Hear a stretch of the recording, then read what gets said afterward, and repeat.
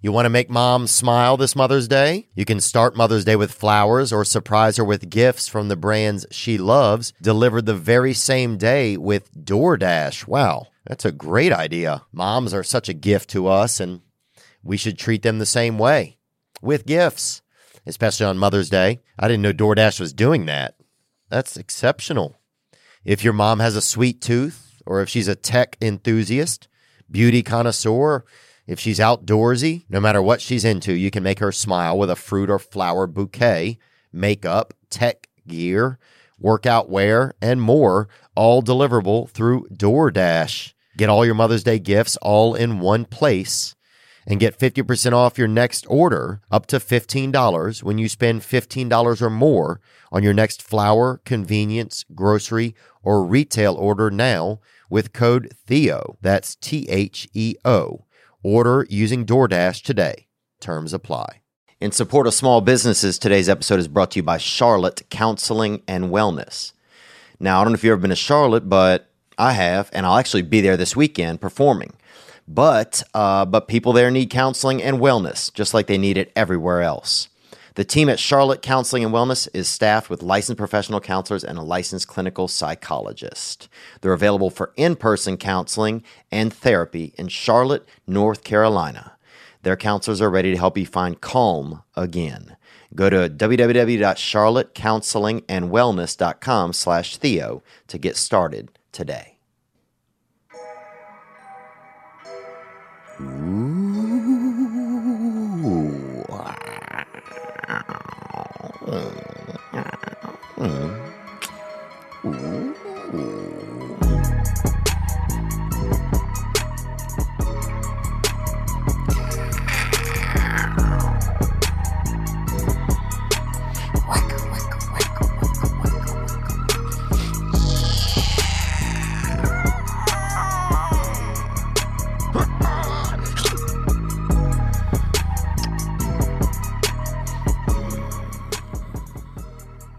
You think that's scary?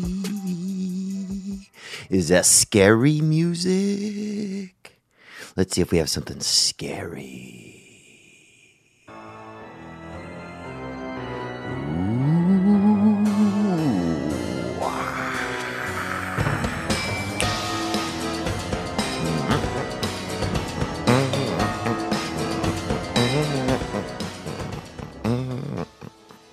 That sound like some ghosts or, that sound like maybe a couple of ghosts or, like their parents are out of town and they're throwing a party, you know?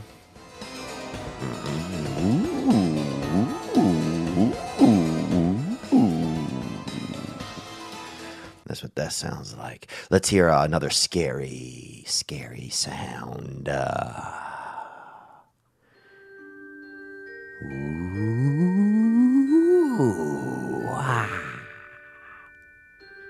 Uh-oh, what's gonna happen?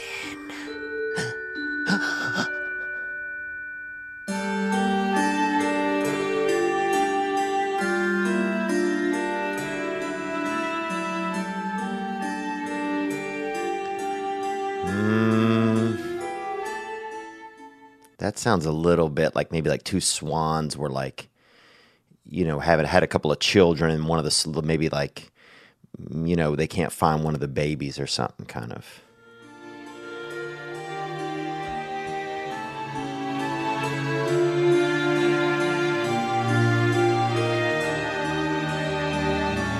Yeah. Yeah, that's two.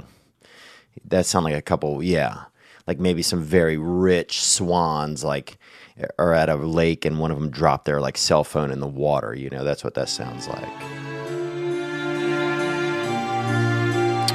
Oh, Roger.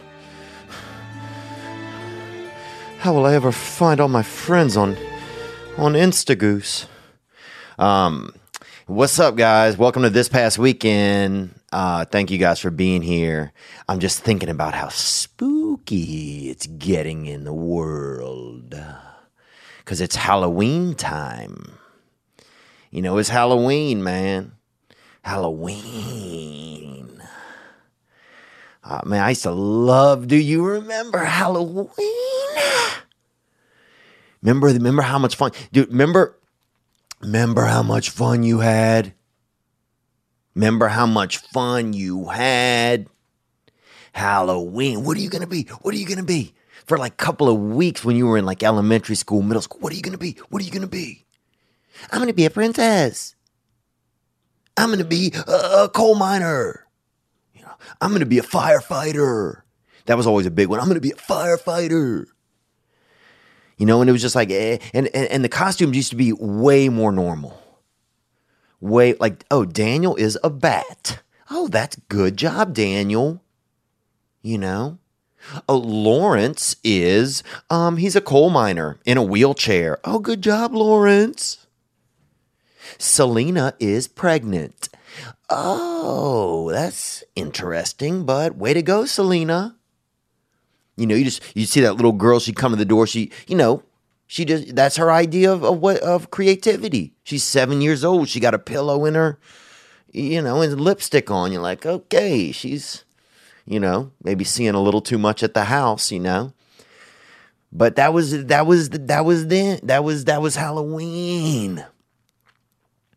Dude, and then I remember you would get the candy, and I always liked them Snickers, them baby Snickers.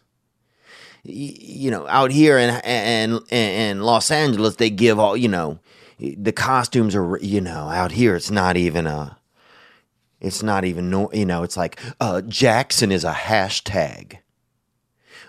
Lorenzo, well, he refuses to dress up this year because he believes that Halloween is, it's not fair to ghosts. Like actual ghosts aren't getting the credit they deserve. Yeah, well, fuck that, bruh. Halloween is a great opportunity to get an empty bag or anything empty. Dude, I remember one time running around our neighborhood with a plant pot because it just seemed like the biggest thing around. Fill it up. I didn't care what you put in it. Dude, I remember one guy just poured half of a beer out into mine. I'm like, yeah. Dude, I loved getting them little Snickers. And I love putting on my costume. Dude, look, I found these sounds. Remember, listen to these Halloween mask sounds, okay? These were sounds that your mask made maybe when you put the mask on. All right, here we go.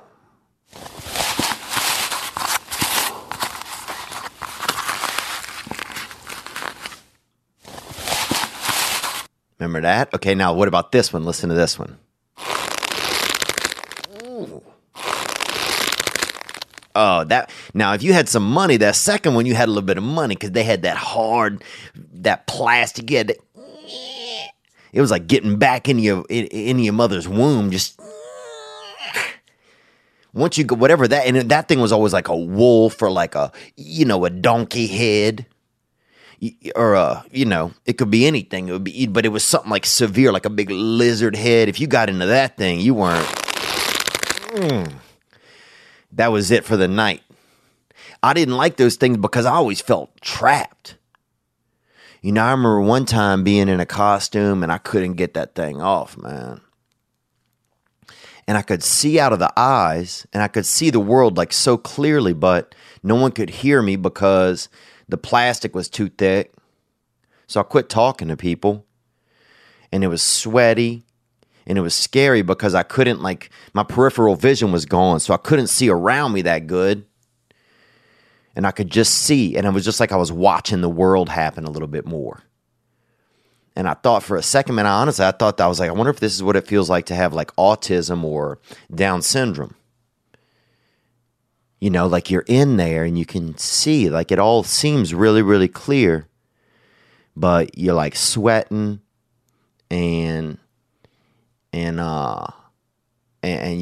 can't, and people can't hear you, or you can't like communicate as well because, you got on these, you got so much extra on you, Remember that, getting into that one? This is another one. This is one more sound. Here we go.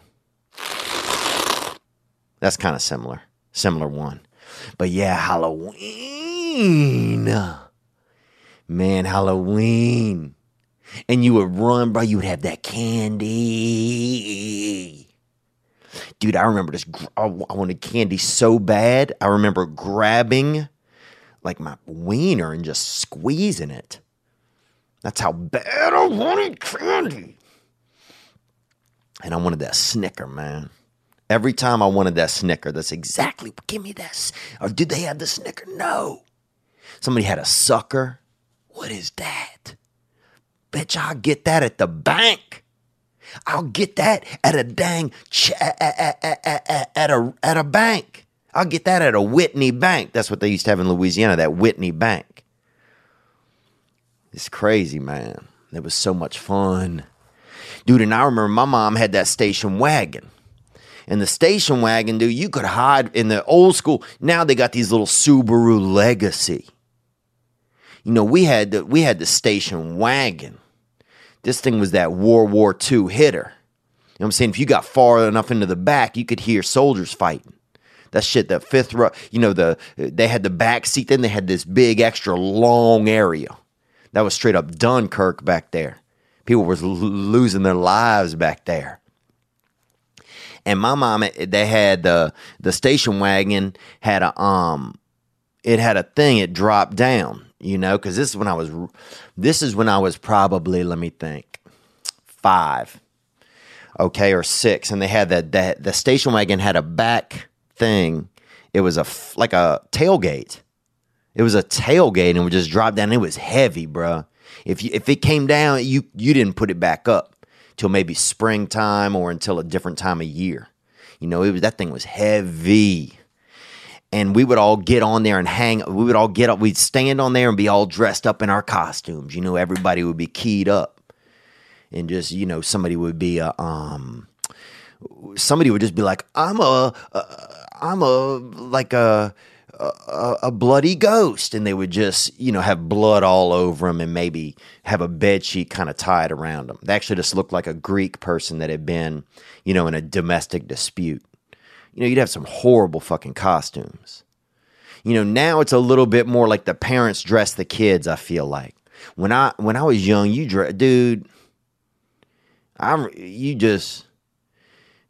I remember you put a little bit of dirt on you.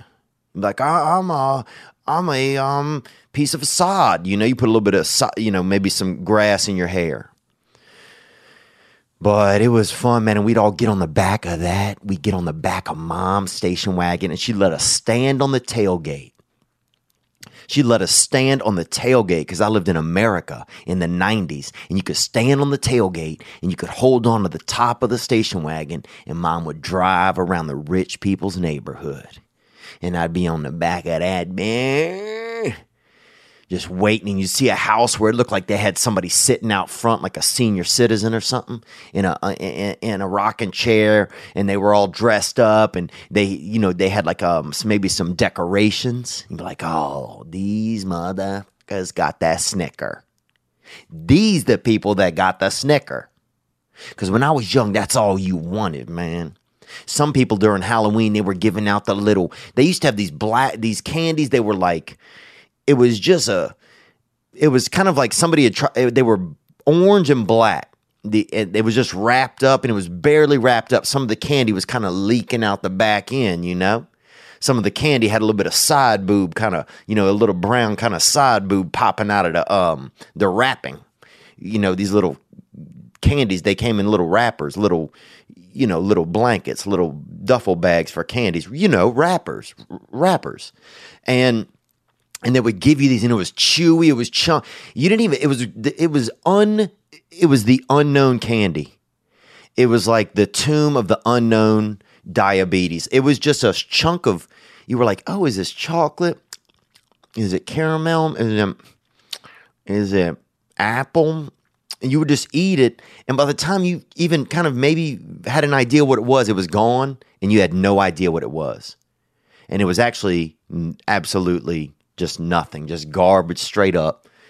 Just that, it could have been a polio vaccine. I have no clue what it was. It could have been, I just remember it got your sugar up and got you amped up to go another couple blocks. You know, and I remember a couple of them, if you had 2 or 3 of the orange ones in a row, you couldn't turn your neck for a little bit. That shit would get my neck all tight, make my veins really start, you know, make my veins kind of dance together and kind of get to know each other a little bit. Maybe even doing, make it feel like your neck didn't want, your neck would get tight if I had too many of them little, because they were just unknown candies. They didn't have a name to them. They were cheap, and it was just enough to get you to that next house and see if they had a little thing of Smarties, bruh. Rich people always had Smarties or, little Snickers.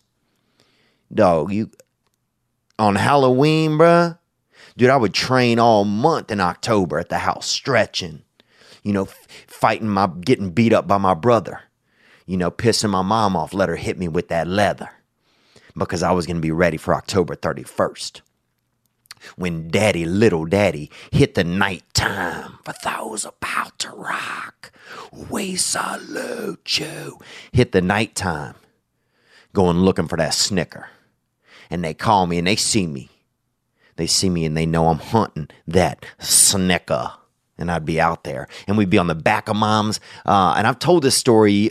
I probably told it last Halloween. I'd be on the back. We'd all be lined up on the back of us. One of us, somebody's just easy costumes. Somebody's a turtle, Little Ronald's a turtle, Little Thaniel, he's a goat, and he got real goat hair. His dad put real honey and goat hair on his back to make him look authentic.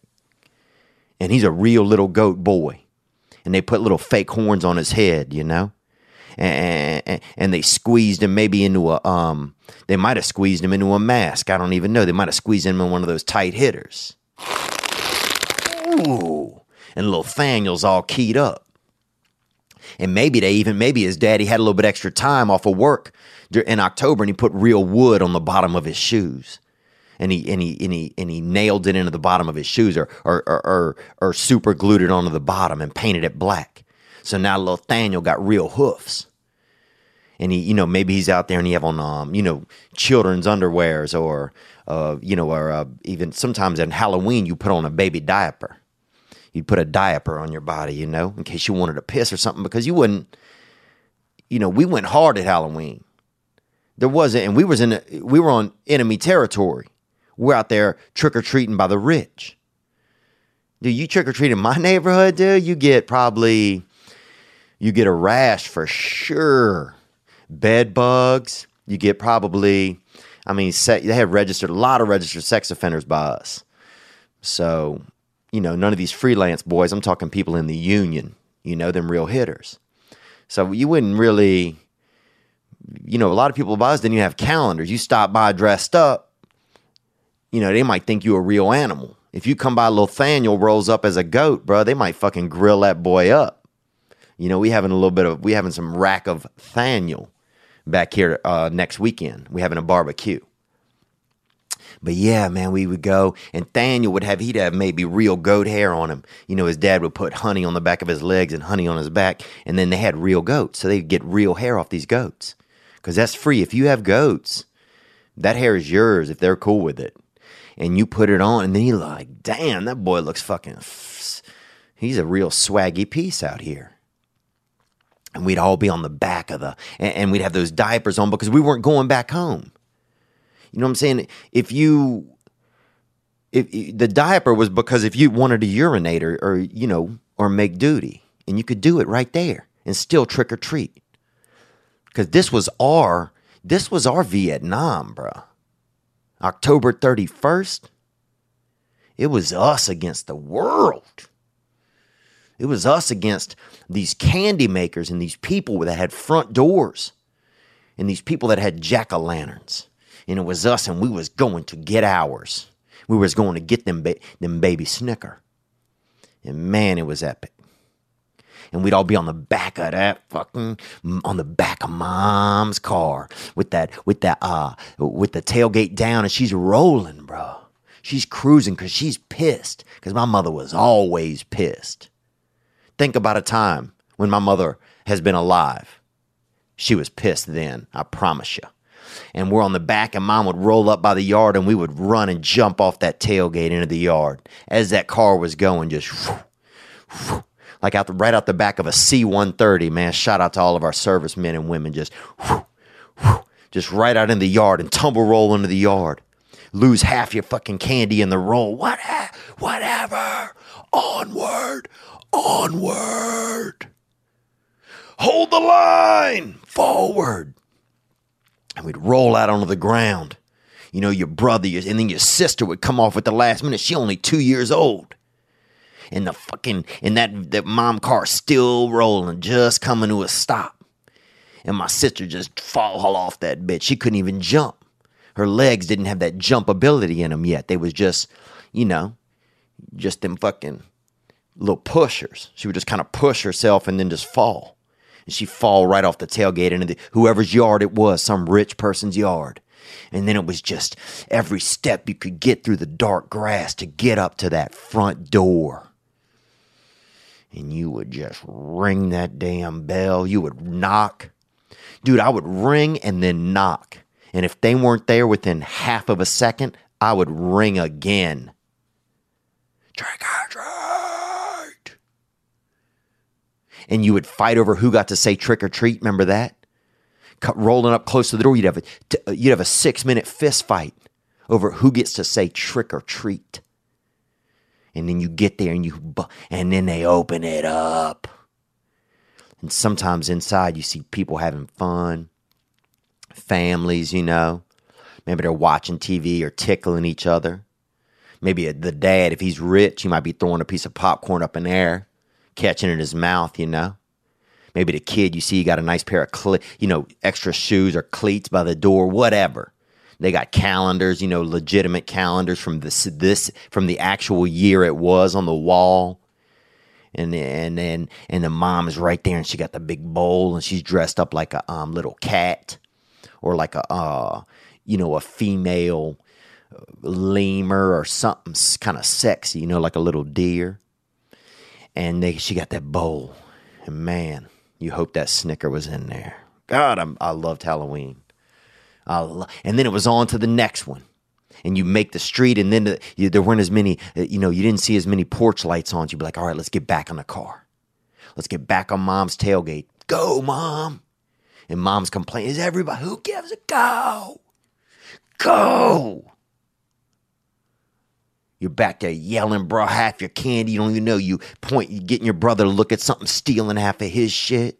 You got all the candy bags tied around your sister's neck. At this point, she's just a sugar mule. She's just muling sweets around. Just, she's 2 years old, building up thighs. By the end of Halloween night, by November 1st, she got thighs look like a damn quarter horse. Look like a pony that was raised in quicksand and is still alive. She got them big, strong thighs. And she just got 9 bags of candy tied around her. And she just muling sugar, and you guys back on the tailgate again. And you're going, and you see another person's yard, and we'd run, and we'd jump off. And I never forget what happened, man. Little Thaniel jumped off, and some people, every now and then, some real fuckaroo has to have a hydrant in the front of their yard. And you know what's great about them? They don't put lights around the hydrant. They don't put any. It's just a hydrant in the front of their yard. And this person had painted their hydrant brown so it would match their house. What a real Albert Fuckstein. So we all running off. We jump into the yard. 1, 2, 3, just parachuting off the back of Mom's tailgate. And little Daniel. Little Daniel, that little goat boy, he's all shook up. He's hopped up. He's had maybe about fucking 65 rolls of Smarties. And 15 of those, unidentifiable brown and black candies. He got so much. And those things, you couldn't even get them. It would just get stuck in your teeth. Remember that? Remember those? That's all they were. Those things, the orange and black ones, they just get, all it was something that kind of tasted like coffee and would get stuck in your teeth. Come on. But little Daniel, bro, he'd run and jumped off. And in the dark, you thought it was yard because we'd all hit yard. And Daniel fucking just landed right into that, the fire hydrant. Just imagine flying through the air. Halloween on your brain. 65 rolls of Smarties in your system hopped up. Won't be able to close your eyes for a month. You got so much glucose rolling through you. You got real honey hooked goat hair on your back. Your daddy made you fucking wooden hooves. You got pine hooves nailed into the bottom of your Reeboks. And you got on a diaper full of urine and possibly number 2. Depends on how fired up you were. And you got a fucking damn goat mask on your face. And out of nowhere, just bam!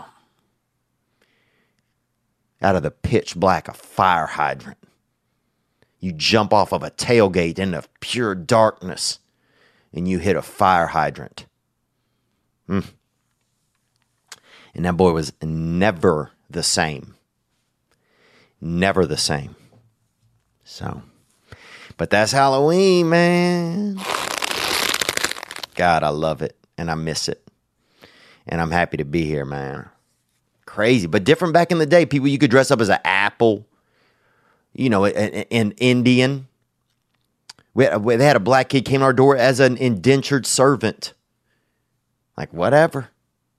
People didn't care. People wasn't like, oh, this means this. This means whatever. This is a kid. They want to dress up. Let them dress up. People know I've been Peppermint Pat before. And I'll get a cotton, some cotton body cover and stuff and, shirts and that and pants. And I'll put little peppermints all over them. And people are like, who are you? And I'm like, I'm Peppermint Pat. And they're like, who is that? And I'm like, who? It's no one. It's Peppermint Pat. You know what I'm saying? I'm that breath, I'm that sugary little freshener.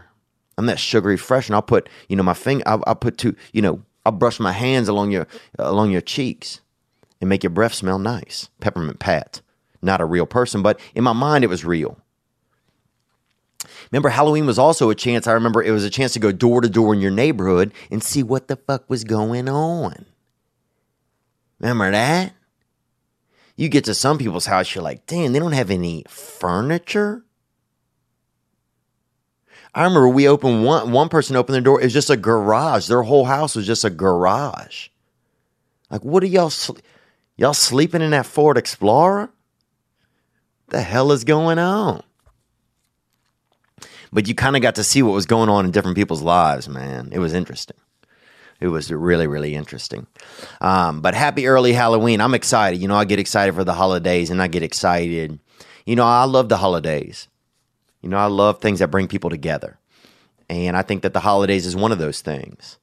And I think we all need it. I want to make a couple of little announcements. The King and the Sting podcast is coming. If you want to submit some artwork for that, you can email us through the website. Or you can send Brendan Schaub or myself a DM. And, we're just looking for some we want neat artwork. King and the Sting. KATS. And that's it. So if you want to submit something, be a part of it. Take a shot at it. There's no guarantees or anything, but we are looking for, neat ideas. And this podcast is going to be user driven. So you'll be able to submit videos for King and the Sting that will you can present themes, you can have stuff for us to discuss and or to battle against each other, like Domino's versus Pizza Hut. We used that example before, or Dolphins versus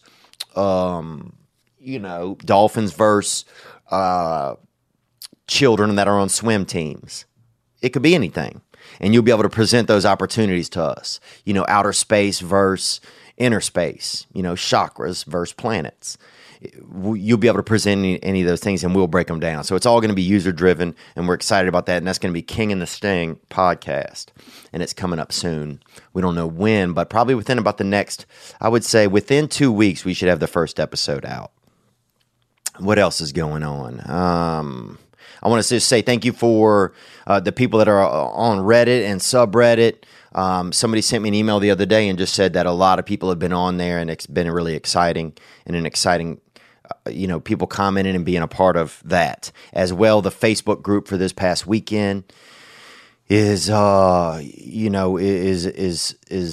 tremendous. And we have a lot of those people that'll come out to shows and support and help sell merch and just be a part of things, man. And I just feel, Man, I meet so many nice people. You know, I feel honestly so lucky. I meet so many nice people that come out and they want to talk about this past weekend, or they want to talk about an experience that they had, or they want to talk about a struggle that's going on in their life. And I want to listen, and I want to be a part of that as much as I can. You know, I really appreciate it. I really, really appreciate. I think we're going to be able to do some neat stuff together. And I know I keep saying that, but slowly those things come into fruition. I'm going to Charlotte this weekend, and I'll be there. If you have any friends in Charlotte, tell them to come on out. It's not sold out, but it's getting close. And that's October 4th through 6th at the Comedy Zone. And we're going to try. I got Ari Manis coming, and Ari was an original sidekick on this podcast for a few episodes a while back. And he's been a nice friend over the years, and he's a very funny comedian. He's going to come and help. We're going to do the money for the cleaning lady in the room, in the hotel room. You know, I know those women work hard, and for years I didn't tip those ladies when I would leave a hotel room because I didn't have any money. And now, you know, I'm able to leave that $5, $10, that $20, or, you know, meet her in the hallway and just say thank you, and leave a little bit of money. So our goal is, and we may fail at this, our goal is to hide money in the hotel room. Like before she's going to come in and clean, just basically say, do you want to be on a hidden camera game show maybe? And then see how it breaks down where she, you know, it's going to be like, okay, you have 1 minute. We hid money in the room, cash. And now you have this much time to find it. And then we're going to have cameras so we'll be able to watch her try and find the money, which I think will just be a different experience for her, being in a hotel room and being able to mess it up and look for cash. So that should be fun, man.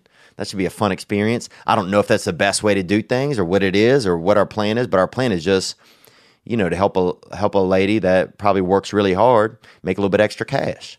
So I want to thank our Patreoners for supporting us on that and contributing to make those types of things happen. So, you know, we use the money to be able to fly Ari there and help and have him help produce it over the weekend. So I'm pretty excited. What else? Any other announcements? I think that's kind of what's going on. What did I do this weekend? I went and got that PRP. So some of you guys know, you know, about a year or so ago, I got hair restoration. They take part of your hair, and your hair is just, you know what your hair is just like your hair is just, it's like a pieces of fabric that grow out of your body. And it's really remarkable when you think about it, that your body is almost like a planet.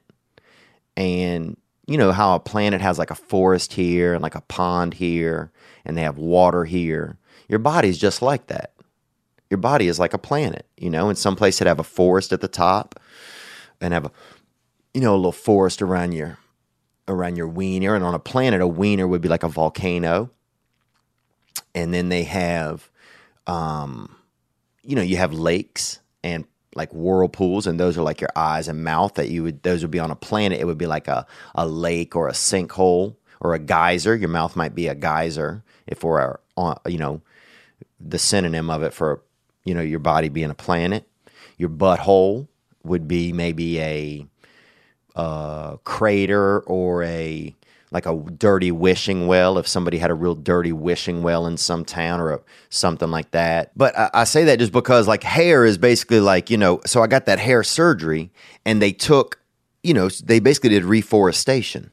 And reforestation is when you take a little bit of a forest and you move it somewhere else. I don't know if you've ever, I remember one time I stayed at a DoubleTree and I stole all the plants out of the lobby and put them in my hotel room over the weekend. Or over like 2 weeks. I was there for 2 weeks working on a television show. And I took they had big, beautiful plants one night. I mean, these plant pots were 3 feet across, 4 feet across. And I got them all, and I got them on a dolly and got them up to my room. So my room looked like a jungle, The lobby looked a little sparse, boy. But my room looked like a jungle. And that's called reforestation, when you move plants around. And that's what they do. So I got the hair surgery a while back. They took hair out of the back of my head because, I'm full back here. I mean, I got something. If the animals, when I drive by, you can see animals coming to the edge by the highway because they see this bad crop I got rocking. I'm that crop rocker. I got soybean, sugar cane hanging off the back of my headpiece. My skull, bro, if they ever do my skull at a science place or a scientific center, I mean, they're never going to be able to get the hair off the skull. That's how my shit is in there. A lot of my hair starts at my spine, grows up through my brain, out my head bone or my skull and into the world. But animals, they sense that. They know when they see that, when they see that gumption rocking through. When they see that I got the balls to grow the falls, daddy. And anyway, for a year ago, I got the hair transplant. They take the hair out and they put some of it in the front. And I wasn't losing my hair. I just, I've said this before. I love surgery. I love little surgeries. I like being in there. They make you feel taken care of. You get there, they care about who you are. They write down your information. And they have like a nurse that checks on you. It just made me feel really cared for. And so that's what I always liked about them. And so anyway, you have to go back in though once a year, and they take stem cells, they take blood out of your arm, and they basically pick an all-star team out of your blood in a machine that picks like all-star. Basically, they get all the Dominique Wilkinses out of your blood. They send the Lonzo Balls elsewhere, but they take all the the Kobe Bryants and the Chris Mullins and the the Penny Hardaways, the Anthonys, and they take all of those all-star teams, and they inject them into your scalp, and then it makes your hair stay fresh and keeps that moisture going. So that's what I did. So if you saw on my Instagram that I was doing this treatment, it's called PRP, and that's what they do. And one of the funny, it's after you get the hair transplant, which I did last year. They put some of my mullet right in the front. So some of the front of my hair, even though I don't know if you could tell at all, because I can't even tell. I mean, fuck, it might not even have been effective. But some of the front of my hair is actually the back of my hair. And so to just be able to know that if you got that hockey haircut, you got that mole, you got that thing that when you break it out of a cap or out of a hat, when if raccoons see it, it makes them want to fuck. That's the kind of hair I have. Dude, I'll take my shit for a walk at night. All the raccoons that are just looking through dumpsters, or there's always that one weird raccoon that's in the recycling bin, like, looking at a book or something. Remember that? That raccoon what is wrong with that raccoon? But they have,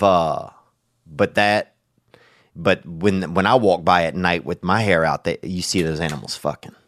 And so I know that I have something going on out here on the top of my head, and I want to take care of it. And that's what the PRP treatment is. They inject it back in. And this doctor that I met in Los Angeles is great. He's a great dude. He's really cool. He used to do liver transplants. And my sister had a liver transplant when I was young. We bonded on that aspect, and then we went from there.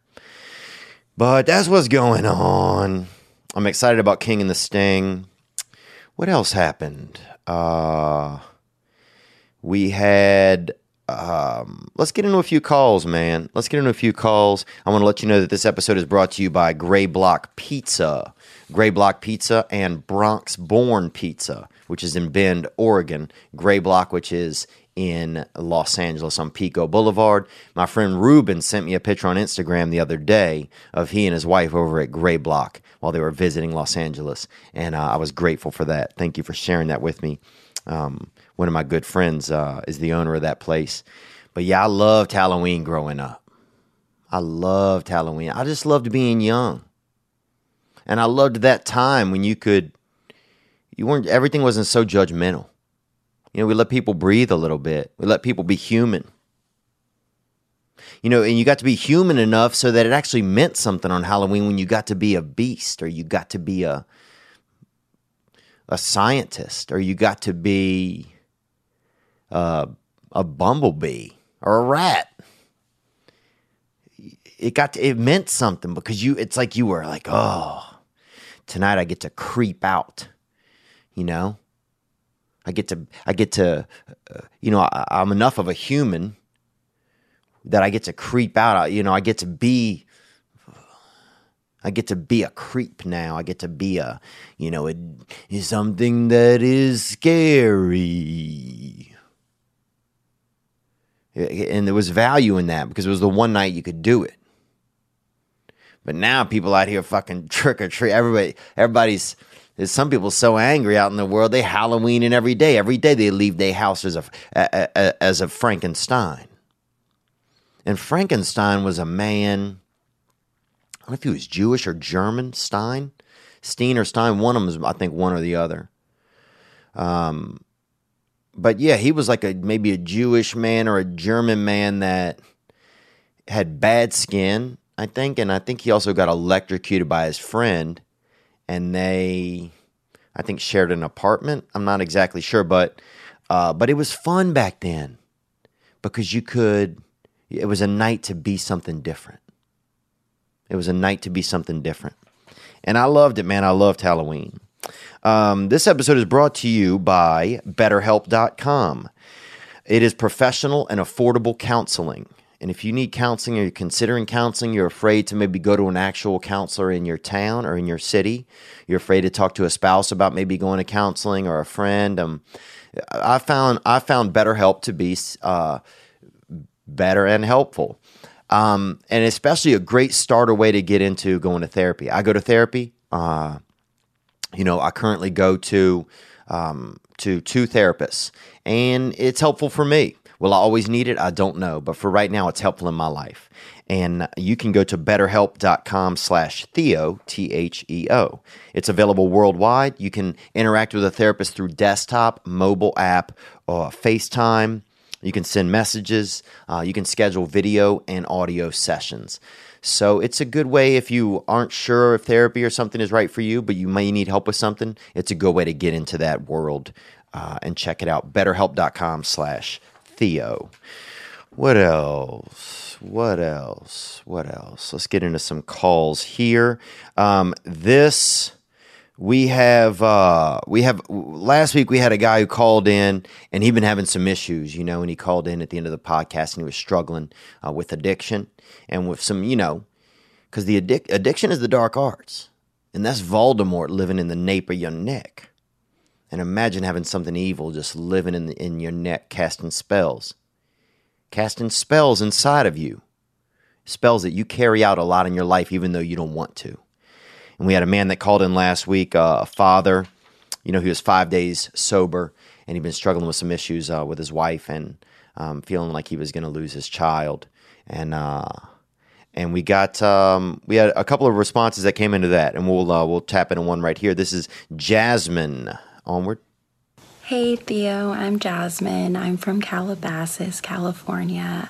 And this is, Jasmine is, thank you for calling, Jasmine. And this is on our video. You can see this on YouTube. You'll be able to see the actual video. And you can submit videos to the website through theovon.com as well. Onward. Calling in because I heard the last guy, Devin from Montana, going through some dark times with alcohol. And have not drank alcohol in 10 months now. And I'm just, I'm living the best life now. And oh, congratulations, Jasmine. She says she's 10 months now off of alcohol. And alcohol is liquid fire batter. I mean, if you don't know what alcohol is, if you're a child or something, and you're listening to this, which, honestly, I recommend, dude. You know what I'm saying? This could be that dangerous thing that kids listen to sometimes, this show. But alcohol is basically like pouring fire and basically like pouring the devil's sweat right into your into your soul holster. Onward. So maybe some insight on early recovery. Time is going to feel really long right now. I was a blackout drinker, so, and now I have to live through all those hours, and I'd be like, oh my God, this is so long. But it gets better and it goes back to normal, and it's just the first few months.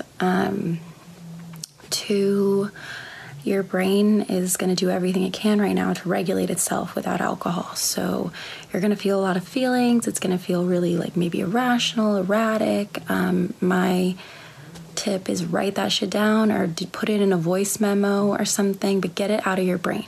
Because if it stays in your brain, it's going to feel like it's your personality or it's a trait that you have. And it's not. It's just what's going on right now. Wow, those are that's really true.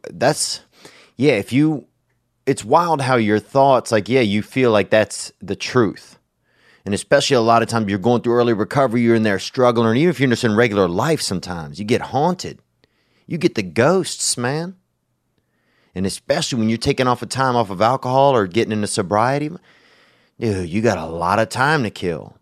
That's time before where you was at the bar, you was ordering that, that Rumpelmint's Canadian tuckaway, with that splash of lime or something. That's when you were having 9 beers or something and, petting your buddy's cat or whatever. Or trying to touch a mousetrap, getting real high and trying to touch a mousetrap and be that brave finger, Napoleon Bonaparte of finger fronts. So it's a lot of free time. And you got to be careful with your free time. But like she's saying, if you're writing this stuff down, you're getting it out of your head. Because a sheet of paper can really be your head in front of you. And it's hard to look at your head when you are in your head. So if you can write things down and put your head out in front of you, then you can really get a different perspective. But congratulations, Jasmine, on 10 months. And that's some sweet suggestions there for Devin. Yeah, he was really, really struggling. And I got to get in touch with him, actually. I'll have to make sure to see how he's doing. What else? Let's keep it cruising here. We had another call, actually, with a suggestion for Devin, and let's get into that one. Here we go. Theo, what's up, Bubba? This is Devin down in Georgia, man, Paulding County. Oh, Devin from Georgia, and this is Devin for Devin, because the guy who called in last week was Devin. Onward? Gang. I was calling in, man. I was listening to your last episode. There's another guy named Devin. He's going through some things, dude. From one Devin to another, man, I'm just telling him, bro, you can make it. I use this past weekend and the church. I use a lot of you guys' podcasts, man, to get through every day. But after 4 years and not getting to see my daughter, man, I got her last weekend. I get to go to every soccer practice. I love it, man. It's worthwhile. Keep doing what you're doing, Theo. And Devin, hold in there, man. You got it. Wow. Excuse me there. Wow. 4 years he got to see his daughter. He gets to go to soccer practice. And he said, hold in there.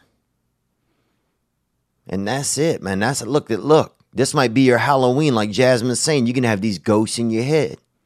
You're going to have that Frankenstein or Stein.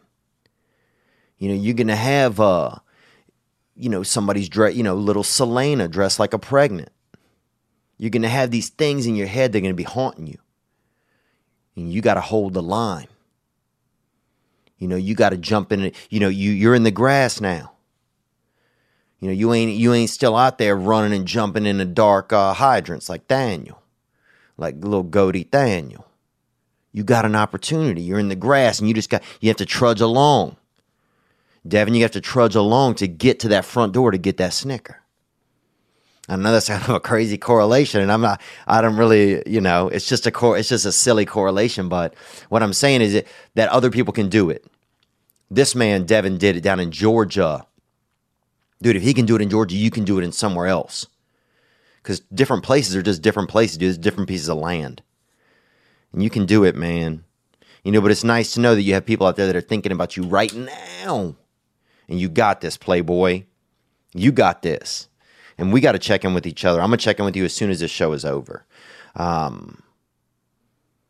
The hotline is 985-664-9503. You can always call the hotline and leave your thoughts, suggestions, feelings, what's going on in your life. We're out here. We're out here. And thank you guys for calling and being a part of this show. Let's take another call here. Onward. What's up, Theo?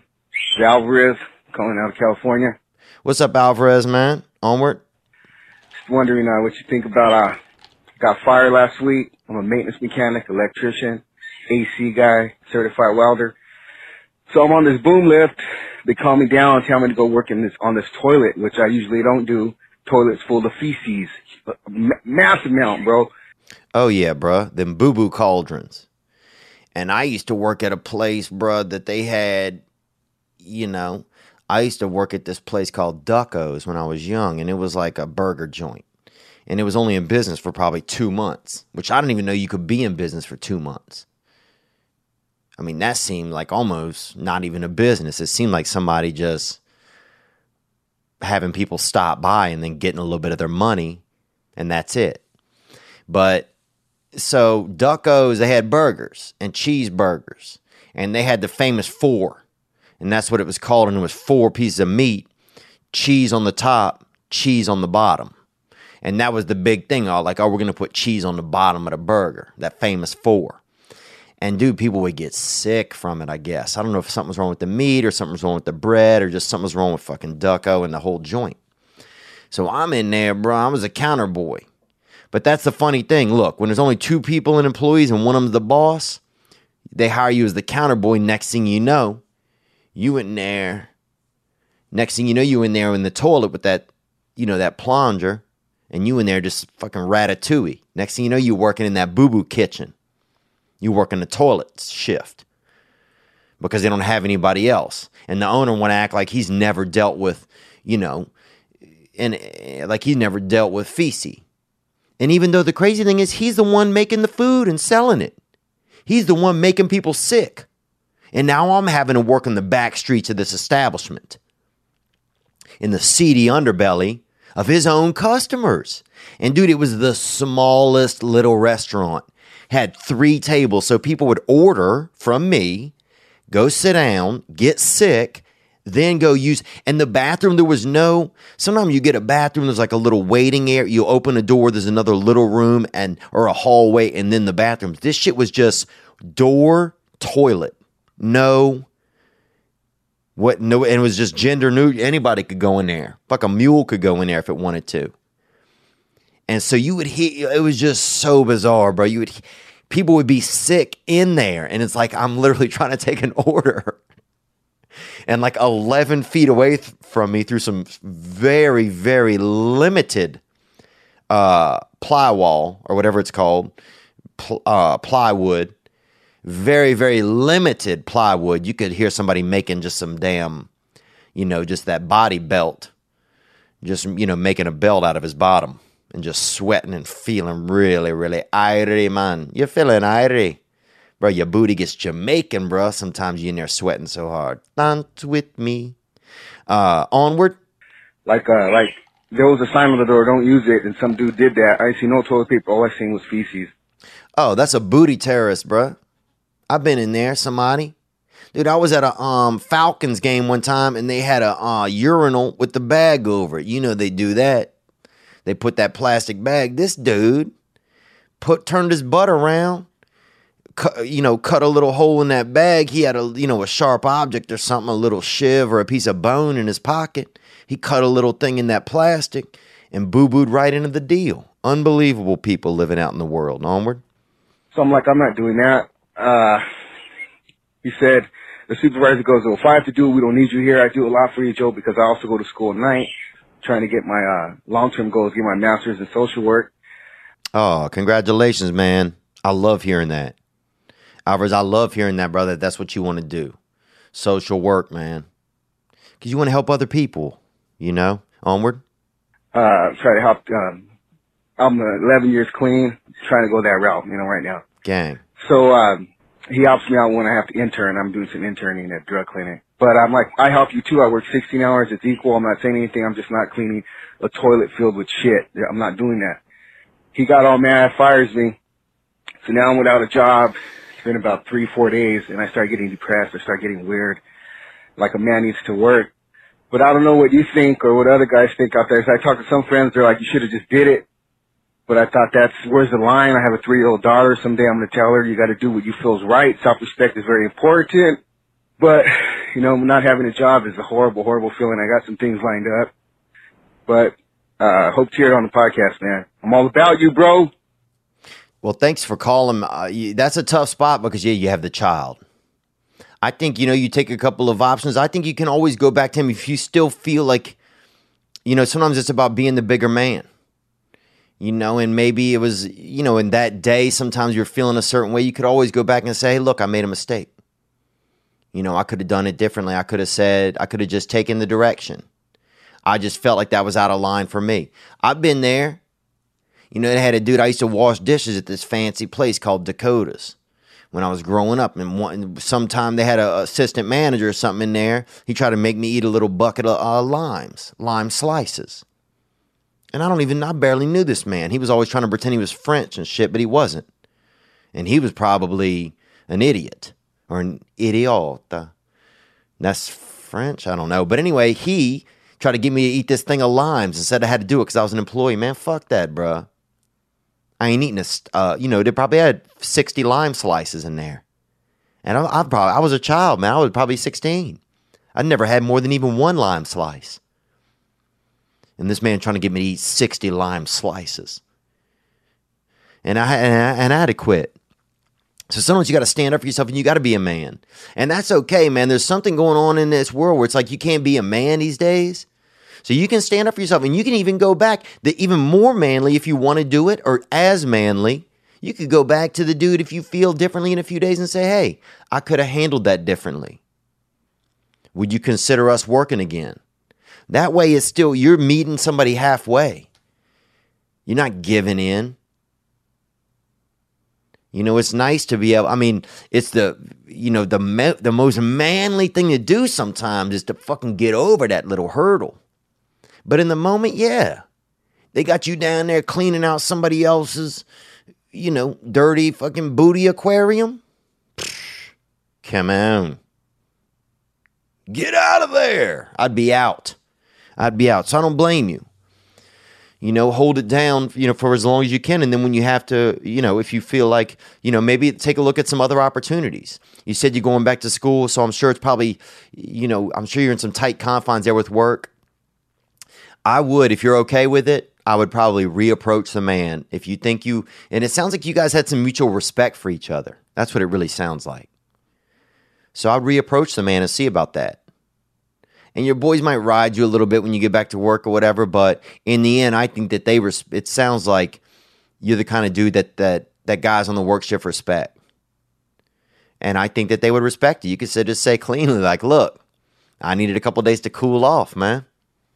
Because the booty work around here was a little too hot for daddy to be down there doing, suddenly you out there and you just some little boo-boo ratatouille.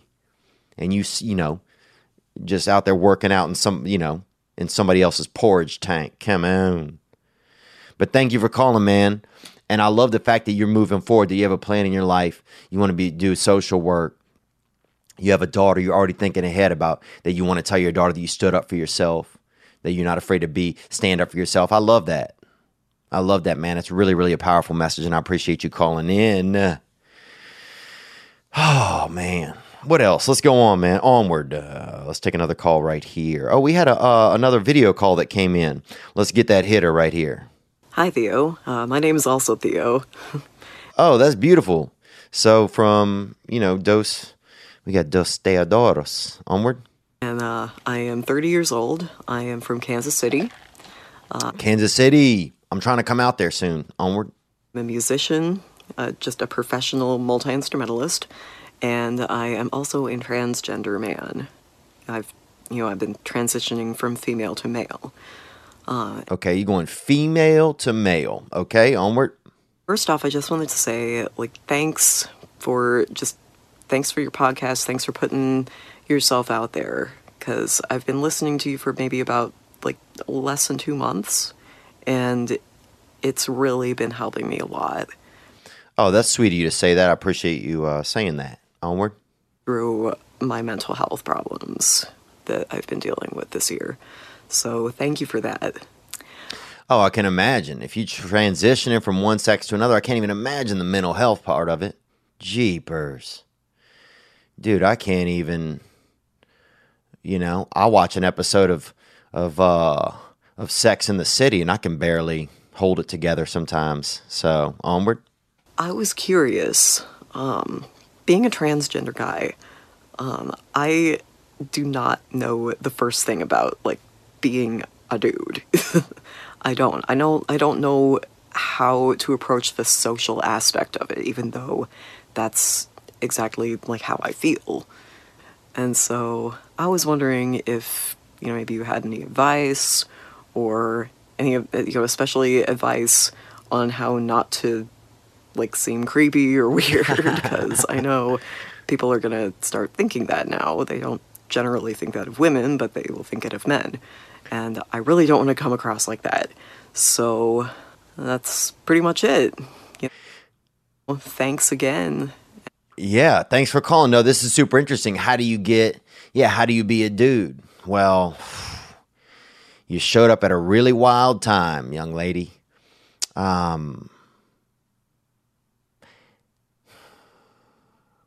I don't know if I almost want to say right now, it might be safer to go back across the river, It's a scary time to be a man right now. But at the same time, I'm going to do it, and you're going to do it. And I commend you. That's got to be really, really brave. I've never been, I've locked my keys in my car, but I can only imagine if you locked your, if you feel like God kind of locked your gender keys in the vehicle, and you got to pop that lock and and maybe and renegotiate the ignition a little. To be a guy these days, I think first of all you got to get some kind of like maybe some nice slacks, and some nice pants. I think a hat, if you like to do a hat, some guys do a hat. I think these days guys are a lot more supportive of each other than they used to be. I don't think you have to do steroids anymore, so you don't have to do that. I think getting into sports is super good. Even if you just watch as a fan, playing some fantasy sports, and it might not be something that you like, but I guess you're asking for things that I think make it easier to associate with other men. So those are some of them, being able to talk about sports. Being able to, UFC, that kind of stuff. At first, I didn't like watching UFC. I don't like watching people really beat each other. But then you start to see that a lot of these men are heroes, and that they have goals, and that they have ambitions, and the fighting is just the way that it's their physical process of chasing their dreams. And so I started to really enjoy it more when I look at it like that. How else to be a guy? I would say maybe spit on the ground sometimes. You could do chewing tobacco if you want. I don't recommend it because you could get hooked into the tobacco world, but I used to do it for a while. I worked on a farm, and I didn't feel like that much of a guy. I had to guy up a little bit. And so I'd stuff a couple, socks in my junk area by that fucking, by that little meat tongue, that low tongue that you got, that wiener.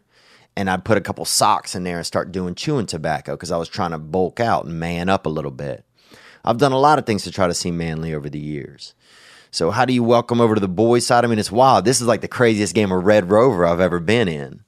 Let me catch your name again at the beginning. It was also Theo. Oh, fuck. At least maybe I'm not egotistical enough that I don't remember in this sense because it's my own name. But Theo, welcome. Wow, I get to welcome a Theo to the man, to being a man, being an adult male. Look, it's tough these days, though. You're not, especially you're white guy, so they're gonna blame you for everything. Even if you didn't do something, you could be blamed for it. But the media right now does not like you, so you got to be careful. So just be careful. Be cognizant of what's going on. I don't know if it's a safe time to look a woman in the eyes. A lot of women out there in certain cities. Most of America, you still can. Some places, it's a little dangerous. So I would just be a little bit weary out there. But welcome over to the man side. We can use some good men over here. And it's nice to see that they got women coming over to this side. Because we've had a lot of men slip over onto the other side. You rarely see that bad boy coming back over here. But Red Rover, send Theo right over. And all aboard and welcome. Thank you for calling in. And that's got to be a brave journey. I've done some different things in my life. Community college. You know, I got poison ivy. You know, I had my penis hole kind of enlarged when I was young. I've tried to learn Spanish about 6 times, but I've never been through anything like that. And I bet that's the Mount Olympus really of, you know, you're doing it all. You're doing it all. Boy, that remodel, huh? Whoo! Red Rover sent Theo right over. And look, if you learned anything while you were over there, get over here and tell us. Because they taking these men out right now. If you a man, I'm thinking about mailing my dick to another country and going and getting it later.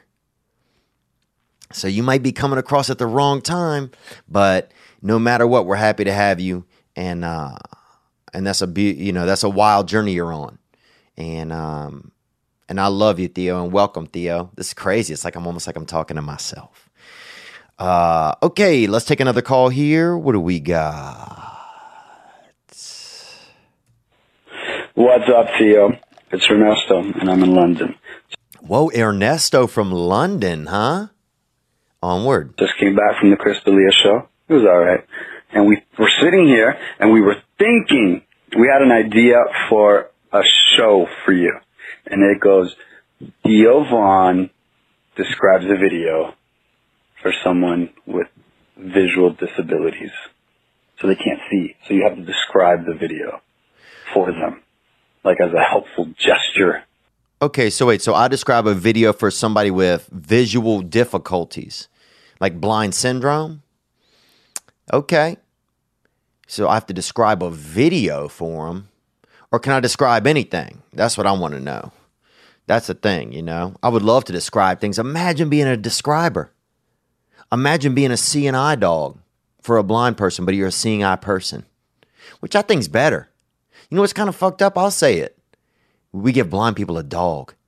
Hey, guy, you can't see anything? Here's a dog. How about a real person that walks around and helps them out? You know, you got a bathroom, buddy. You got one, you know, a kid needs to go to the bathroom. You send them in pairs. But a blind guy needs to go for the rest of his life. And you tie a damn, you know, a Bichon or a little baby Australian Shepherd to his hand. An Australian Shepherd, I think, could handle the job of Bichon. Dude, if your seeing eye dog is a fucking Bichon, bruh, you're not going to make it. Or you're not going to make it far. Maybe you might make it to like a place like a French restaurant. But look, I could do it, man. I'd love to describe something to a blind person. A marshmallow? Come on. Dude, I would love to describe a cliff. Imagine describing a cliff. Not like a man named Clifford, but like a scary place where you can walk and if you keep walking, that's it. Imagine being like, I wonder if blind people, because if I get by the edge of a cliff, my whole body just is like, do not go anywhere right here. I wonder if that happens with blind people. You know, I want to you know what? If you know someone who is blind in the Los Angeles area, and I'm 100% serious here, please hit the hotline, 985-664-9503. You know, because I'm tired of wondering what it's like. I'm tired of having questions for blind people and not being able to talk to them because people are like, oh, it's insensitive. You can't ask a blind person about being blind. I can't? Why not? Yes, I can. If you know a blind person that lives in Los Angeles or even California, we'll fly them down. You know, we'll get them around here. I'd love to be able to have the opportunity to talk to someone who has that ailment and see what's going on. And I'm not, you know, and I don't mean that in a jovial way, you know, because I don't know if I'll see forever. You know, when I think about my life, honestly, I don't always know if I'll have my sight. You know, sometimes when I think about 30 years down the road or even 10, 12, 13 years, I don't know if my eyes work the same as they do now. So we would love to have somebody on that has that ability. But yeah, being able to describe things to a blind, I would love to maybe be able to do that if I had enough extra time to do that type of work. But I think that's a beautiful job, being able to get somebody out there. Or even little, even get like a little blind. They have those, those goats that do sex and then faint, which I fashioned a lot of, I fashioned my sexual style over. Because I get so nervous, I'd hold my breath during sex and then just get so keyed up, I'd fucking just be unconscious. Onward, let's take another call. Hey Theo, what's going on? It's Brendan from Atlanta. I just wanted to call and let you know that you're the man, bro. And you don't need to feel like you need to do anything bigger for us. Exactly what you do helps us and the community that watches you each and every day, you know. Thanks for calling, Brendan from Atlanta. Let's hear more. I'm a little nervous right now, but That's okay, man. Don't feel nervous, dude. I appreciate you calling. I think it's nice of you to call. I think it is. Yeah, I could imagine it's probably kind of nervous. But if we ever meet each other in person, don't feel nervous around me. You know, and if you do, just tell me that. Because I don't want anybody to ever have to feel nervous around me. You know, I'm not special. You know, I'm not a special person. I'm just somebody that's just trying to be a fucking person. And it's really hard these days to be a person. It's hard to be a young man. It's hard to be a young man if you struggled and don't even know how to be a man sometimes. You know, in the environment we're trying to learn in. But by being here, by you calling in, bro, I really appreciate it. Let's hear more. you know, we don't even notice the bullshit. You know what I'm saying? We don't even notice, like, when you say you feel like you might not be having a good show, or you feel like some things might just go wrong. We just want to see you, bro. You know what I'm saying?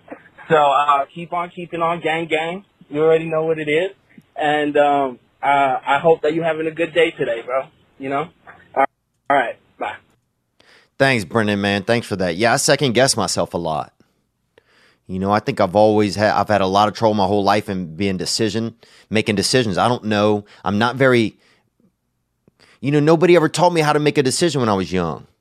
I was making my own decisions. And so I created my own reasoning in my head for why things go the way that they do, or why I choose. And sometimes, a lot of times when I was young, it was selfish reasons. And I didn't realize it was selfish reasons. I just needed to survive. I needed to get by. I needed to be able to get some sleep at night. And so, you do whatever you have to do to get into a comfortable place, inside of yourself. And sometimes you create dirty stairwells, or misguided. You create stairwells that don't always connect to floors and stuff. You create your own little belief system inside of you that makes you be able to function and survive. And so now I'm an adult, and I'm still have this. Some of the contracting work inside of me is a little shoddy because I fucking did it all myself as a child, or I did it with strange influences, and so yeah, I guess I just get nervous sometimes, and and I do feel pressure as I get older. And I feel pressure as this podcast gets bigger listenership. Because I don't want to fail. I don't know if this is interesting. It's like I don't think it's that I don't want to fail myself. I just,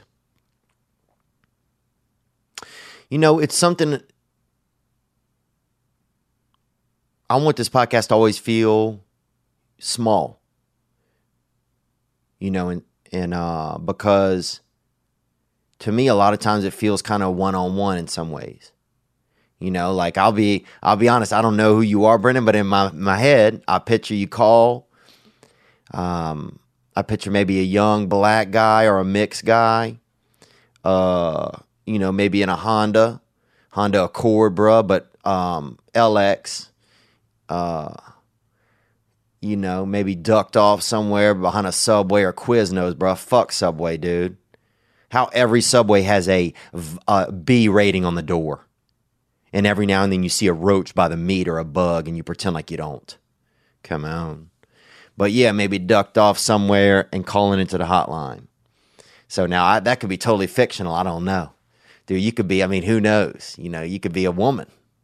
Who knows? But I appreciate you calling, man. And thanks for saying that. Yeah, I guess I just want to be, I don't want to waste somebody's time. That's what I don't want to do. So I don't want somebody listening to the show and be like, oh man, this dude's wasting my fucking time. That's what I don't want. For some reason in my life, I've always felt like that. Like I just am like, oh man, I hope I'm not wasting somebody's time. I think maybe, when I was young, people,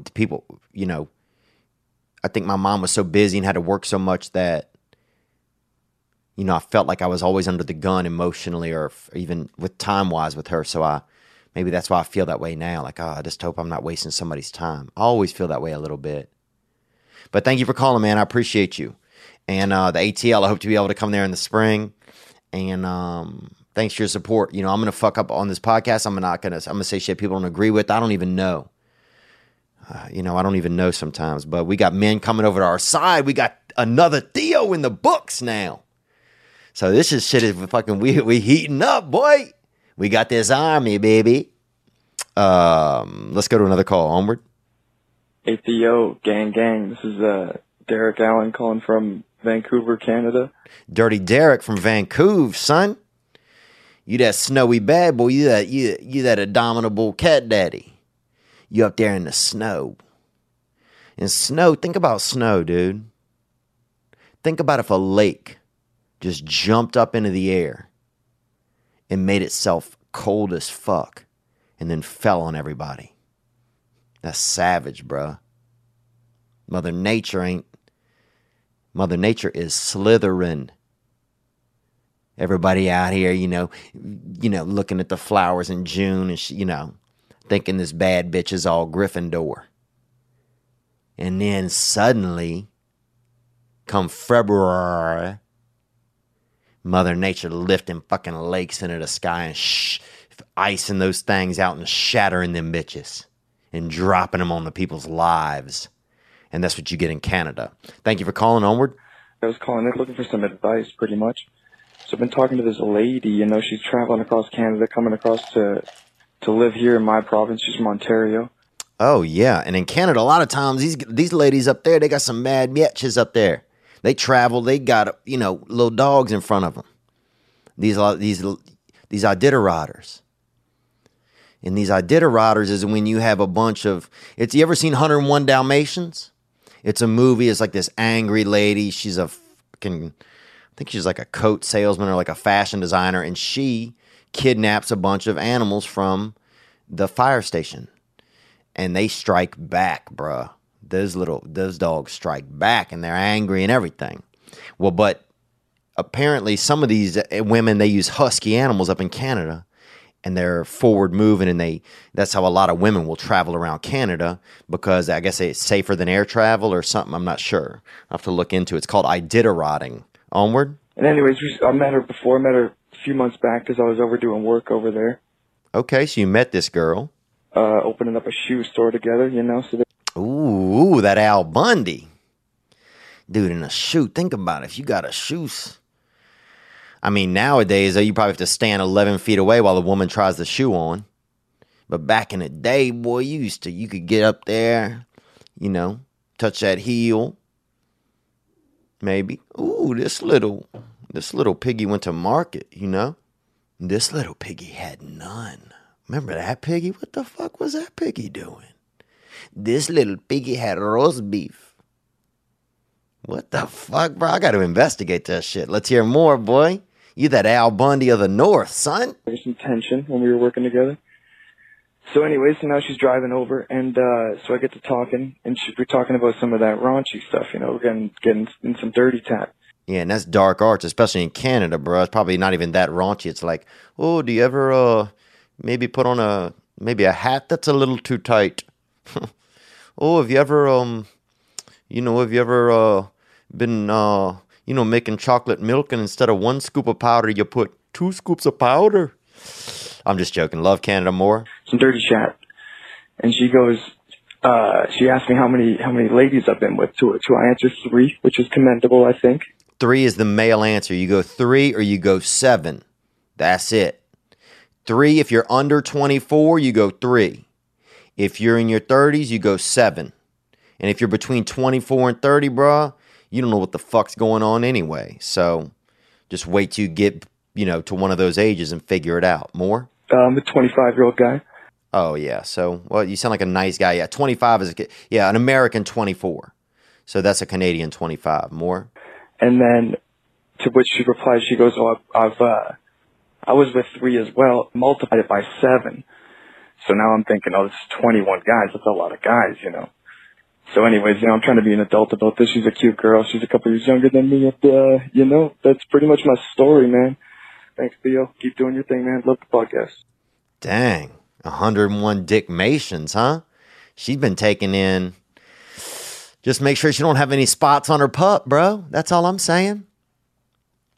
It's interesting. This makes me think, is sex still, what's the value of it? Does it still have the same emotional value as it once had? And I think to some people it does, and some people it doesn't. And some people their perspective of sex is totally different.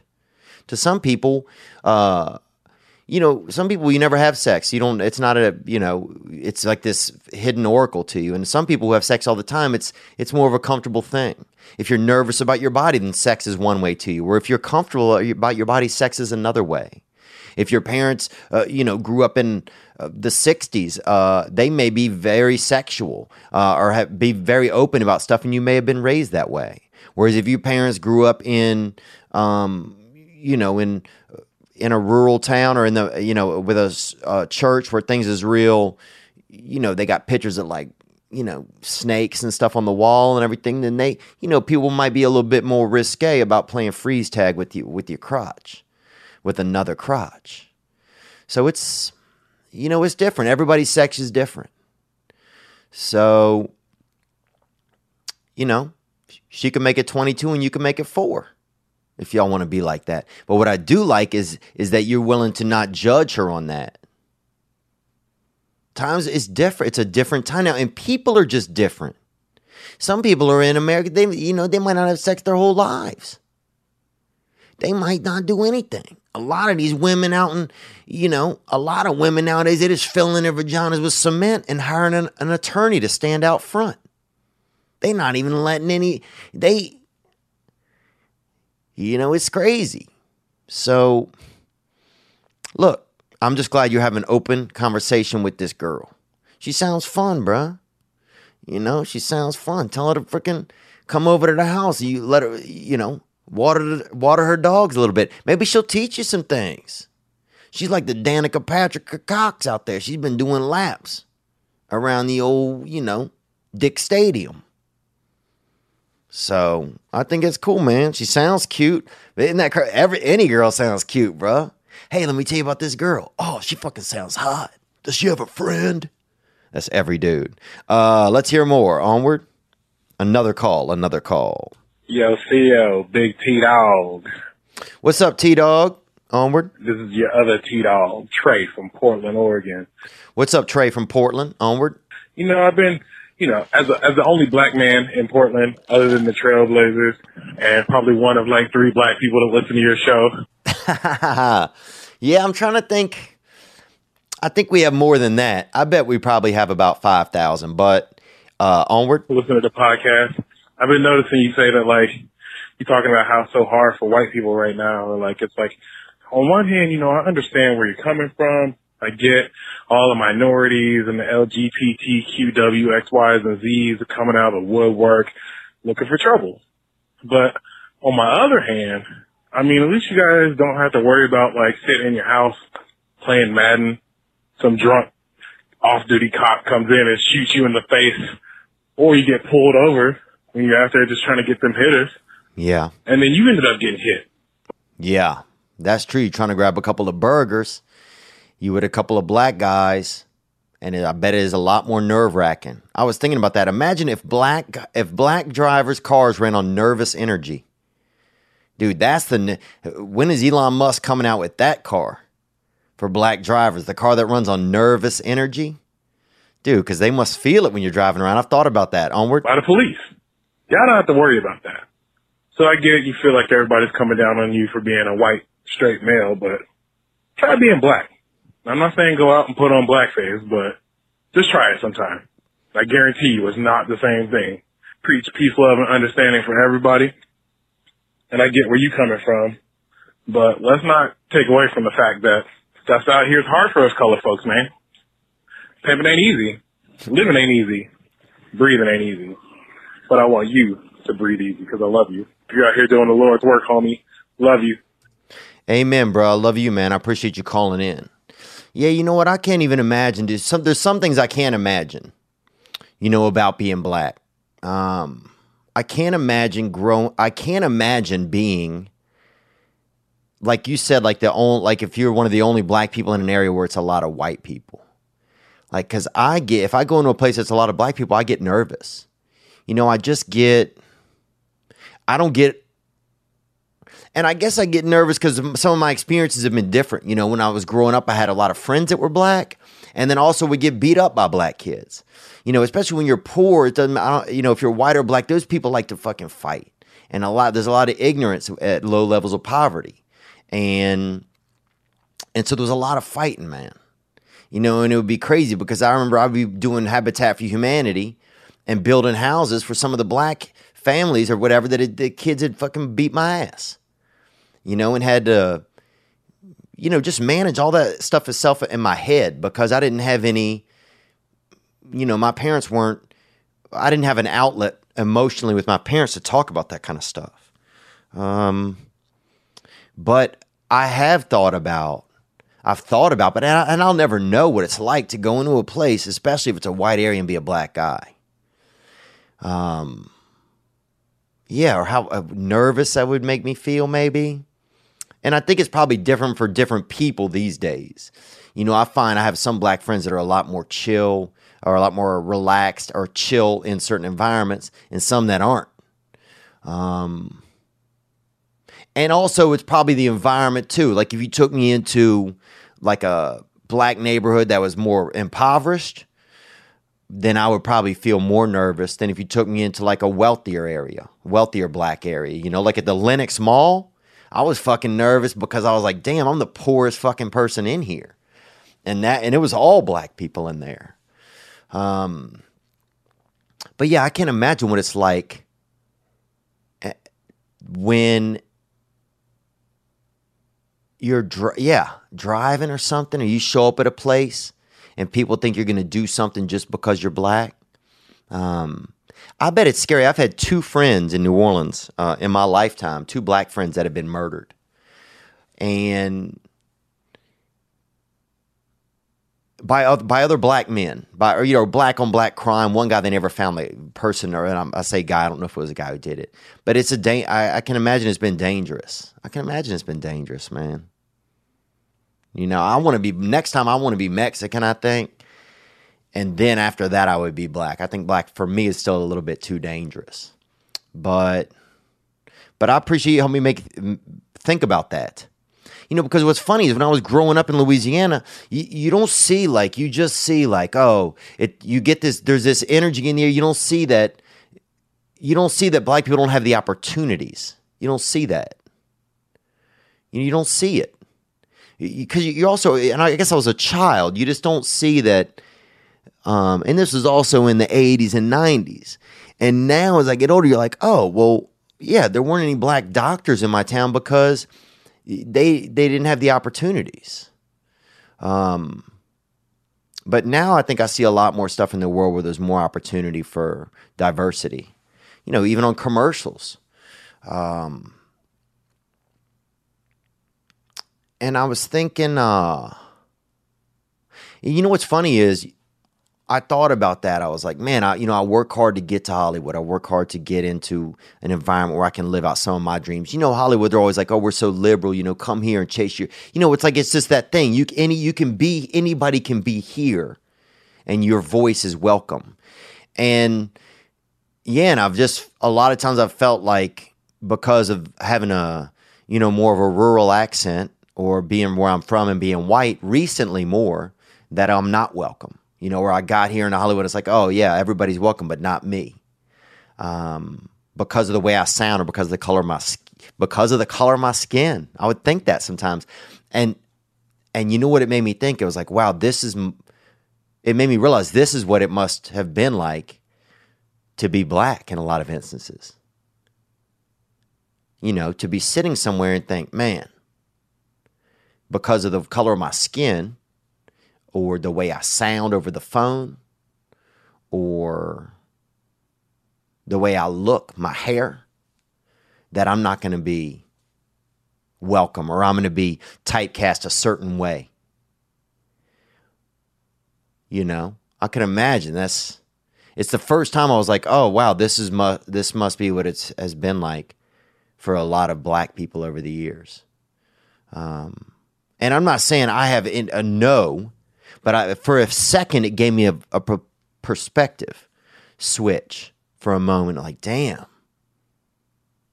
People don't want me in auditions, don't want me in interviews, think I'm, writing articles that make me seem bad because they don't know me, because they don't know my voice or my behavior or this or that. Or they just think, oh, he's from Louisiana. He is, he looks this way, he sounds that way. That must be what he is. Yeah, man, I can't imagine that. And then to still have to go to work every day and have that in the back of your head that people aren't going to give you those opportunities. It's wrong. And I think some of that comes from a wrong time. And I think that kind of stuff, I hope, is getting better in the world. And I believe that it is. From what I see when I go around, I believe that it is. Even when I look at, just even advertisements on television, and you see now that, like, you'll see, like, and I reference this a lot, but like an advertisement for Disneyland or Disney World, and you'll see it be more of a diverse commercial. And that's good. And here's why: because if a kid is sitting on his couch somewhere, no matter what color he is or what his parents are, and he looks at the television, he's like, oh, that's for me too. When I think back to being at preschool or something and thinking that, I'm sitting on a carpet and I'm sitting next to a kid, a black kid, and we're watching the same cartoons, and every time on the or the same commercials, and every time on the commercial, the toys and everything, it's always white kids playing with them. Man, I wonder if that kid thinks inside of him, man, I don't deserve those toys, or I shouldn't have those. Yeah, it's just heartbreaking. It's heartbreaking to think. And Hollywood too. Hollywood's done Hollywood is, they that's another thing. They try to act like they've been supportive the whole time. You look at this guy Jeffrey, what's his name, recently, when someone took a picture of the man at Trader Joe's, and I think the person that took a picture of him was just like kind of shocked, and then they wrote newspaper articles that made it bigger than it was. The media blowing it out of proportion. But then I think back, like, who owns the rights to that? His on-screen rights. Who owns the rights to that man? If you want to, sometimes I think about this, and I'm not comparing the two, but when you think of like modern day slavery or modern day ownership, that shit made me, I was like, how is it, this man, you're telling me that a guy who everybody in America knows from these shows, and maybe the residuals from those shows, you just don't make so much over time. And maybe because Bill Cosby went to jail and those things went off the air. But man, I saw that. I was like, who owns it? Who owns the rights?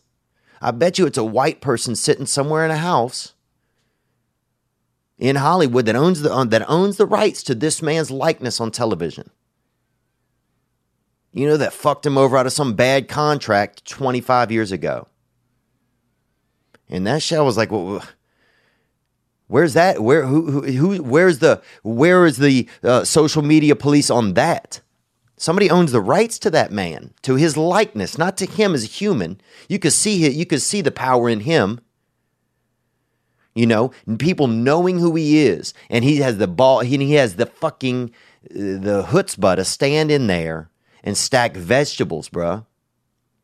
And that's pride, and that's humility, and that is, I'm guessing I don't know if he's a father, but I hope he is. Because that's the kind of man I would like to be my father. That's the kind of man I would have liked to probably have taught me things when I was young. You can do this. You can be yourself. You don't have to look a certain way, or no matter what, you can be yourself. You don't have to wear a mask. You don't have to not know who you are. You can fucking stand there and look somebody, no matter who they are, what they're thinking of you, and stack your vegetables, or do your work, or whatever it is. Clean that shit, or whatever it is.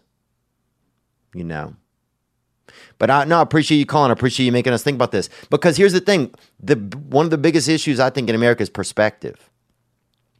when I was young, sometimes I would see black people in my area, it just seemed like, oh, a lot of them, they don't care. They don't care about their lives. They don't, they don't, they don't want to work hard. They don't want to do this. They don't want to do that. And you would see the kid, and a lot of the kids, I've said before, a lot of the black kids in my area that by a certain age, they weren't even in school after 8th grade. I mean, I would say 60% were out of school completely. Out of school. And when you're young, you don't know. But here, not when you're in that area at that time, not today. At that time, you'd be like, well, they don't seem like they hate school. They don't care. They don't want to learn. Ignorant. But then once now I get older and I look and I'm able to see like, oh, well, I know what it's like to grow up in that environment. Where you don't have the role modelship. You don't have the ability, you don't have some of the opportunity. Or you don't have even the role modelship is what's huge. Imagine being a kid, you don't even know anybody at a certain age that's been to college. How the fuck do you think you're going to end up going? You don't know. You don't think you're allowed at Disney World. It's not even going to be an idea of yours to go. So, yeah, I mean, it's interesting, man. I like thinking about this kind of stuff. And I like the fact that I'm open to have different ideas about it. And I like the fact that you are too. And I appreciate you for not judging me solely based on one sentence or on one thought. But I think that, look, everybody has a different experience. And different, an experience in Oregon will be different than an experience in Louisiana. And that's another thing that I think is people's lives are different.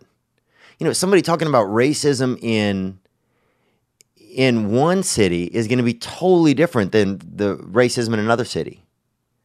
And I also think that there's too much, you can't blame just white. There's a great deal of racist people of all cultures and all ethnicities. Black, Mexican. I'm sure there's hella racist in Native Americans.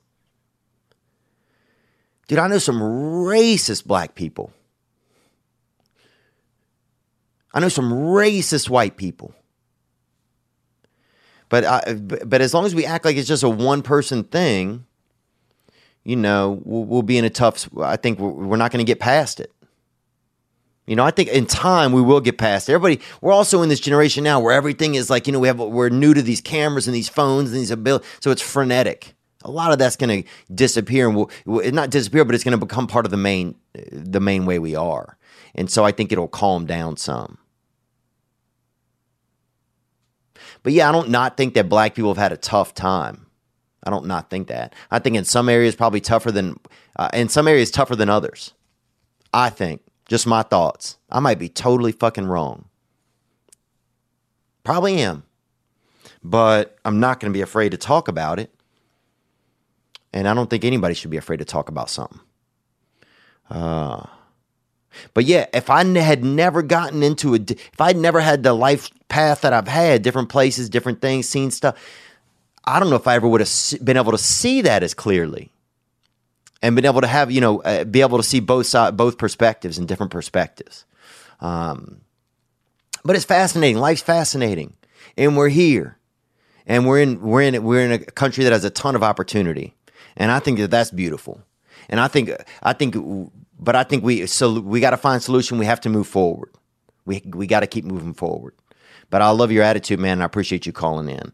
All right, let's take 2 more calls, man, and let's shut this thing down, man. Here we go. Hey, Theo. My name is Jimmy. I'm 21 from California, and I'm a huge fan. You've been helping me get through some shit. And that's kind of what I'm calling about. It's like I just want to, throw it out there. Thanks for calling, Jimmy. Onward. In April, I was in a motorcycle accident that kind of put my femur through my tibia, shattered my tibia. Ooh.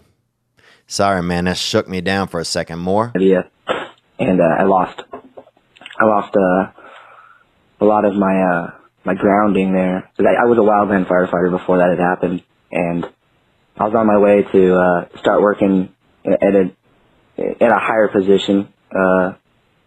I lost my girlfriend after the accident. I don't know, I've been lonely since the accident. Wow, so you were in a motorcycle accident and severely disabled afterwards. Onward? I have no funds, like no money. Like, I don't know, my whole life just kind of turned around after this, you know, and it's been hard to get back on my feet. My leg still doesn't work properly yet.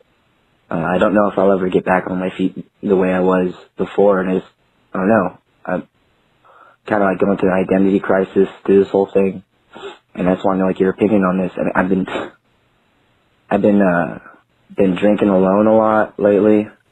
I just don't really know who to turn to at the moment. Well, I appreciate you calling, man. Thanks for calling in. Yeah, I'm sorry that you're having to deal with this. As I can imagine that depression. You know, I never had a handicap like that. You know, I never had a physical handicap, but I've had emotional handicaps, and I know what it's like to stay indoors for years and not want to do stuff, and to feel less than, and you know, to feel like people don't want to, like you're not deserving of a good life, and that stuff builds on itself too. You know, depression is like a moss. You know, in the dark it builds, and indoors, in a wet indoors, when you keep your body like when you keep your life like the bottom of a wishing well, it gets moldy and mossy. And depression's like that; it'll grow on itself. It's like that kudzu over there in Atlanta, Brendan. Over there in Atlanta, or Brandon, sorry. But Brandon was the previous caller. That's why I said that. But yeah, man, who to turn to? I mean, the truth is, you got to turn to yourself, bro. You know, and people will help you shoulder the load, and you can turn to friends, and you can turn to family. You know, and those are tertiary things that are going to help you, I think. But in the end, man, it's going to have to be that turn to yourself. And you don't have to put a timeline on that or anything. And look, and also, I don't know. I never been in a motorcycle accident. I don't ride motorcycles because of accidents. That's why. You know, I used to go speak about organ donation because of my sister, and the number one organ donors are motorcyclists. Now, do I get jealous every time I'm in traffic and see a motorcycle zip through? Yes.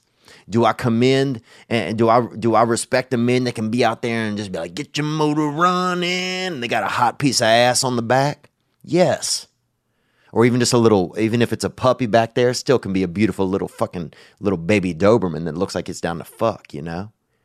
But yes, I feel that. Yeah, I'm jealous of that. But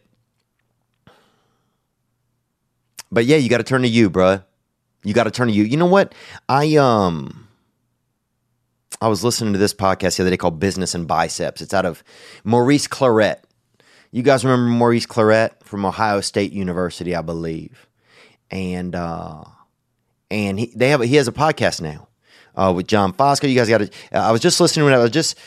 It's called Business and Biceps, but this is a clip from it that I pulled.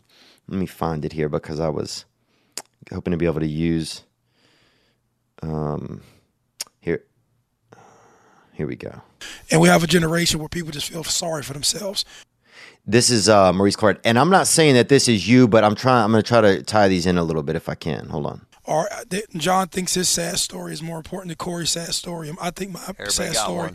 Everybody got one, bro, and don't nobody give a fuck. But you can walk around thinking that your sad story or the circumstances that you come from is a valid reason. Is a valid reason to justify, right? You know, why you're feeling the way that you do, or somebody should give you a break.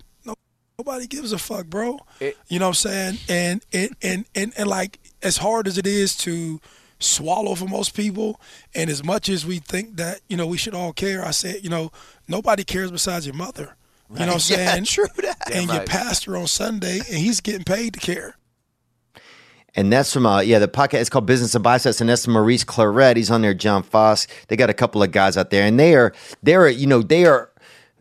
Midwestern dudes, and they're hard hitters, and Maurice is talking about how nobody cares about your sad story on here. And I don't know.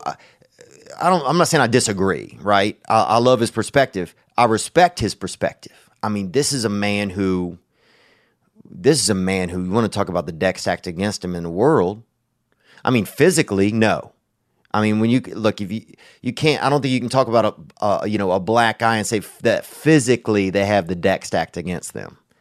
That is, dude, I don't know. Every time I see a black, you ever seen a black guy, with his shirt off, you're like, damn, that dude, it's like he's just living in a Lamborghini, and you show up with your white body. It's a little, it can be a little, I mean, at least my white body.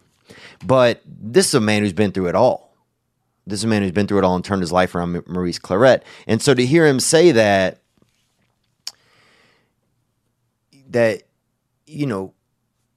nobody gives, let's listen one more time. And we have a generation where people just feel sorry for themselves. Or John thinks his sad story is more important than Corey's sad story. I think my sad story. Everybody got one, bro, and don't nobody give a fuck. But you can walk around thinking that your sad story or the circumstances that you come from is a valid reason. Is a valid reason to justify, right? Why you're feeling the way that you do, or somebody should give you a break. And so, this doesn't pertain exactly to the motorcycle accident, but it's like, at some point we got to look to ourselves. We have to look to ourselves. Because in the end, it's really all you got. You got a mother that cares about you, hopefully. And if you don't, you got a father that cares about you, hopefully. And if you don't, you have a brother or sister that does. And if you don't, then you got me. You got the rest of this past weekenders. You have people that will. You can find people that will, but you got to meet the world halfway. We have to. I was getting into drugs and, getting into cocaine problems and stuff like that. And I didn't get any better until I went to get better. I can't sit around. You can't sit around forever and think that it's going to change. The only thing that makes change is change. That's it. Change doesn't just fucking happen. It doesn't just happen. There has to be a catalyst. And now you could sit and wait forever for a catalyst if you want. You could wait for Mother Nature to pick a lake up and bust it in the ice and make snow. Or you can get out there and just put on some ice skates and fucking turn your whole world into ice if you want. You can get out there. But it's one of the, it's like, it's going to be a lot easier for you to start that fire than to sit and wait for fucking fire to show up. Come on. But I love you, man, and I hope that I never had that physical impairment, and I can't imagine what it's like. But I hope that you feel better, and I wasn't trying to be mean or anything, but I don't want you sitting there feeling bad, and I don't really know any other way to inspire you from here or any other way to be supportive than by saying fucking get going. And you sound like a nice fucking dude. You sound like a good person. And I think that the world needs you, bro. Because there's some shady fucks out there. Gang, bro. Let's take one more call. What up, Theo? It's your boy Jordan from Mobile, Alabama. What's up, Jordan, down there in Mobile? And that's at Alabama. God dang, that Crimson Tide is good, aren't they? They are good. Onward. Calling to let you know who listens. Yeah, when I was 17... I had a boy, my first and only child. At 18, I got married. And then not long after that, I got paralyzed from the neck down from getting caught up in a mosh pit. Kind of messed things up for me. I was up in the hospital for 6 months. Jesus, man. I'm sorry to hear that, brother. And, dude, shout out to anybody that was ever injured in mosh pits in the 90s. I remember... There'd be a band in town. It would be like Electric Puppy Corpse, and you'd be like, "What?" You'd be like, "It would be like Dick Down Falcons," and they're playing tonight at the fucking Crispy Crust Hole. And you go in, and it would be a mosh pit. It was 6 or 7 bad musicians, and one time I remember going to one. Everybody played the drums. Nobody even sang. It was 7 guys all on drums. 3 guys were on the same drum set from different angles. And it was one guy screaming in the corner. I think something was actually wrong with him. I think his leg was trapped in something. And then it was It was some guys, and then it was just people mosh pitting. And mosh pitting, it was back in the day, it would just be people fighting indoors somewhere, and it was kind of sanctioned by music. Like the music was the referee. When the music would slow down, that's when the fighting would stop, and you'd pull the bloody people out and whatever and put people's teeth back in. I remember putting somebody's fucking molar in the back, not even mine, but it took. And I remember one dude, he would light his hands on fire and just come rolling through the mosh pit. By the end of the night, he would just have smoke coming off the ends of his arms. Shout out to everybody who's been injured and handicapped mentally and physically from mosh pits in the 90s. Dude, I salute you. It was an insane time. It'd be like, come see, Jaundice. It'd be like Jaundice Piss Toasters. They're playing tonight at the Holiday Inn. You're like, come see Unseparated Twins, Gasoline, Firefuck. Oh, they're playing, at that abandoned shed next to the Ramada. And you go in there, no lights, people beating each other in the dark to drums and someone screaming into a microphone for help. And that was, I think they called it mosh pitting. But shout out, Onward. And I'm sorry, man, you got paralyzed from the waist down. I'm not trying to make this not about you, but I'm just trying to share that. So that was pretty rough. I ended up getting, put me on medicines I ended up getting addicted to. And it was pretty rough. And I know a lot of people, they call in, deal with anxiety and depression, and I've dealt with that due to this injury. And I finally come through it. I'm off of all the medicines. I've learned to walk again. Wow. Dude, this is awesome, man. And our producer, this is a great call. This is a great call. Congratulations, bro. God, I can't even imagine not being able to move. And then they put you on painkillers that are highly addictive.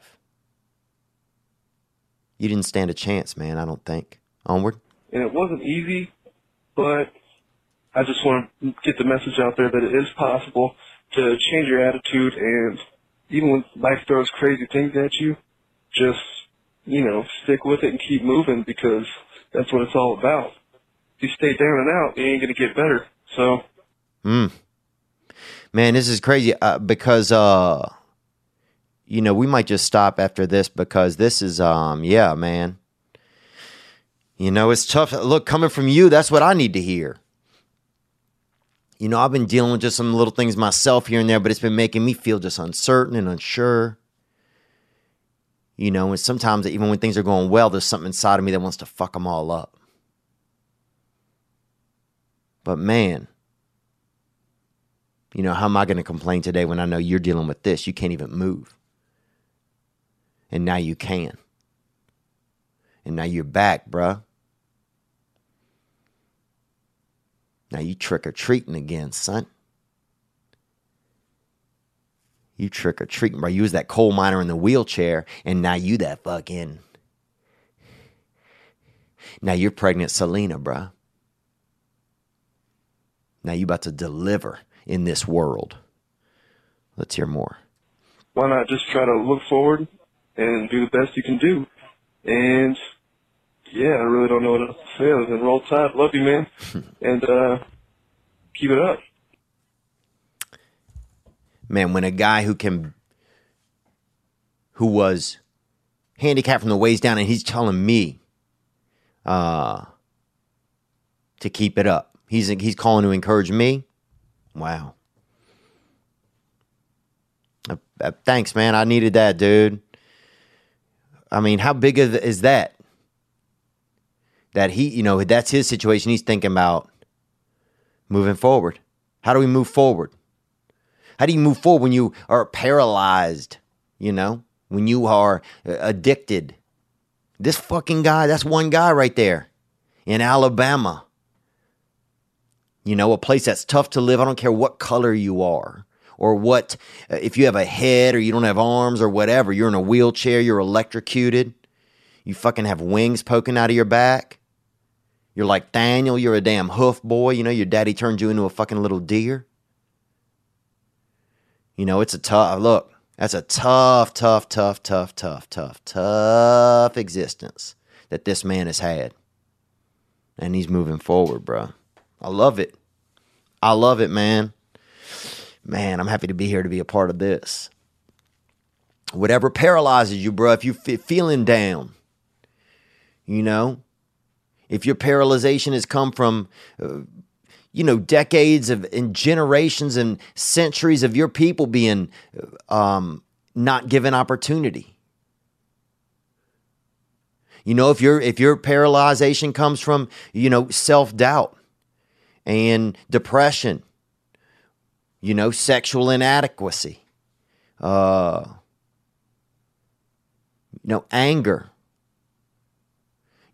issues where you felt like you didn't get the love you needed as a child, whatever it is, it's like, look, man, you heard fucking Maurice fucking Claret say it, bruh. And we have a generation where people just feel sorry for themselves. And we are feeling sorry for ourselves, and that's okay. We can feel it. We're here feeling it. That's what we're doing. And it's not all what we're doing. We're conversing, we're figuring it out, but we can keep moving. We can keep moving forward. There's a guy who's fucking paralyzed moving forward, bro. We can all do it. So it's going to be really awkward right now to lead us out of here with this scary music. But you can always hit the hotline 985-664-9503. Thank you to everybody that called, And if this podcast ain't for you, bro, then it ain't for you. If it is for you, it is for you. I want to wish everybody a happy Halloween. And I want to wish everybody, and I want to wish myself more patience with others. And I want to wish the same thing for you. And I want to wish people that's struggling with something that they can start to unstruggle with it and feel power back inside of themselves. And I want to wish that for myself too. And that's okay. And I believe that we're good people. And I believe that if we're not, that we still can be. And they say a leopard never changes his spots. And I don't believe that. I do not believe that at all. Because I don't have the same spots I used to have, man. I mean, I might have a whole new rash, but it's not the same spots. Let's listen to this Halloween music.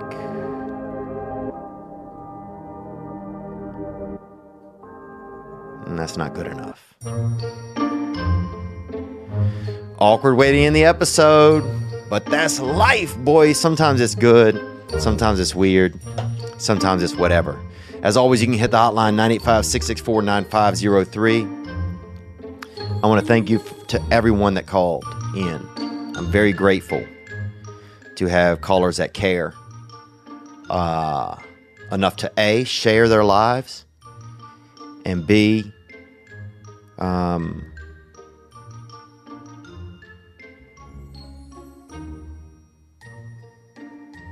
fuck, I don't know what B is yet.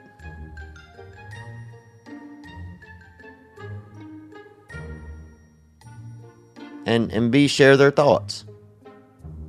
Yeah, share their lives and their thoughts. I'm grateful for that. Ooh. Halloween's coming, bro. What you want to be? I want that Snicker. I want that Snicker. Ooh, sometime I would settle for a little Baby Ruth. God damn, bro. A Baby Ruth, bro. I don't know who Baby Ruth is, man, but I want to put that little bad girl in my mouth. You feel me? Gang, gang. Let's see if this is scary. You guys be good to yourselves, man. You probably deserve it. And thank you guys for being here with me this week. I'll see you guys on Thursday's episode.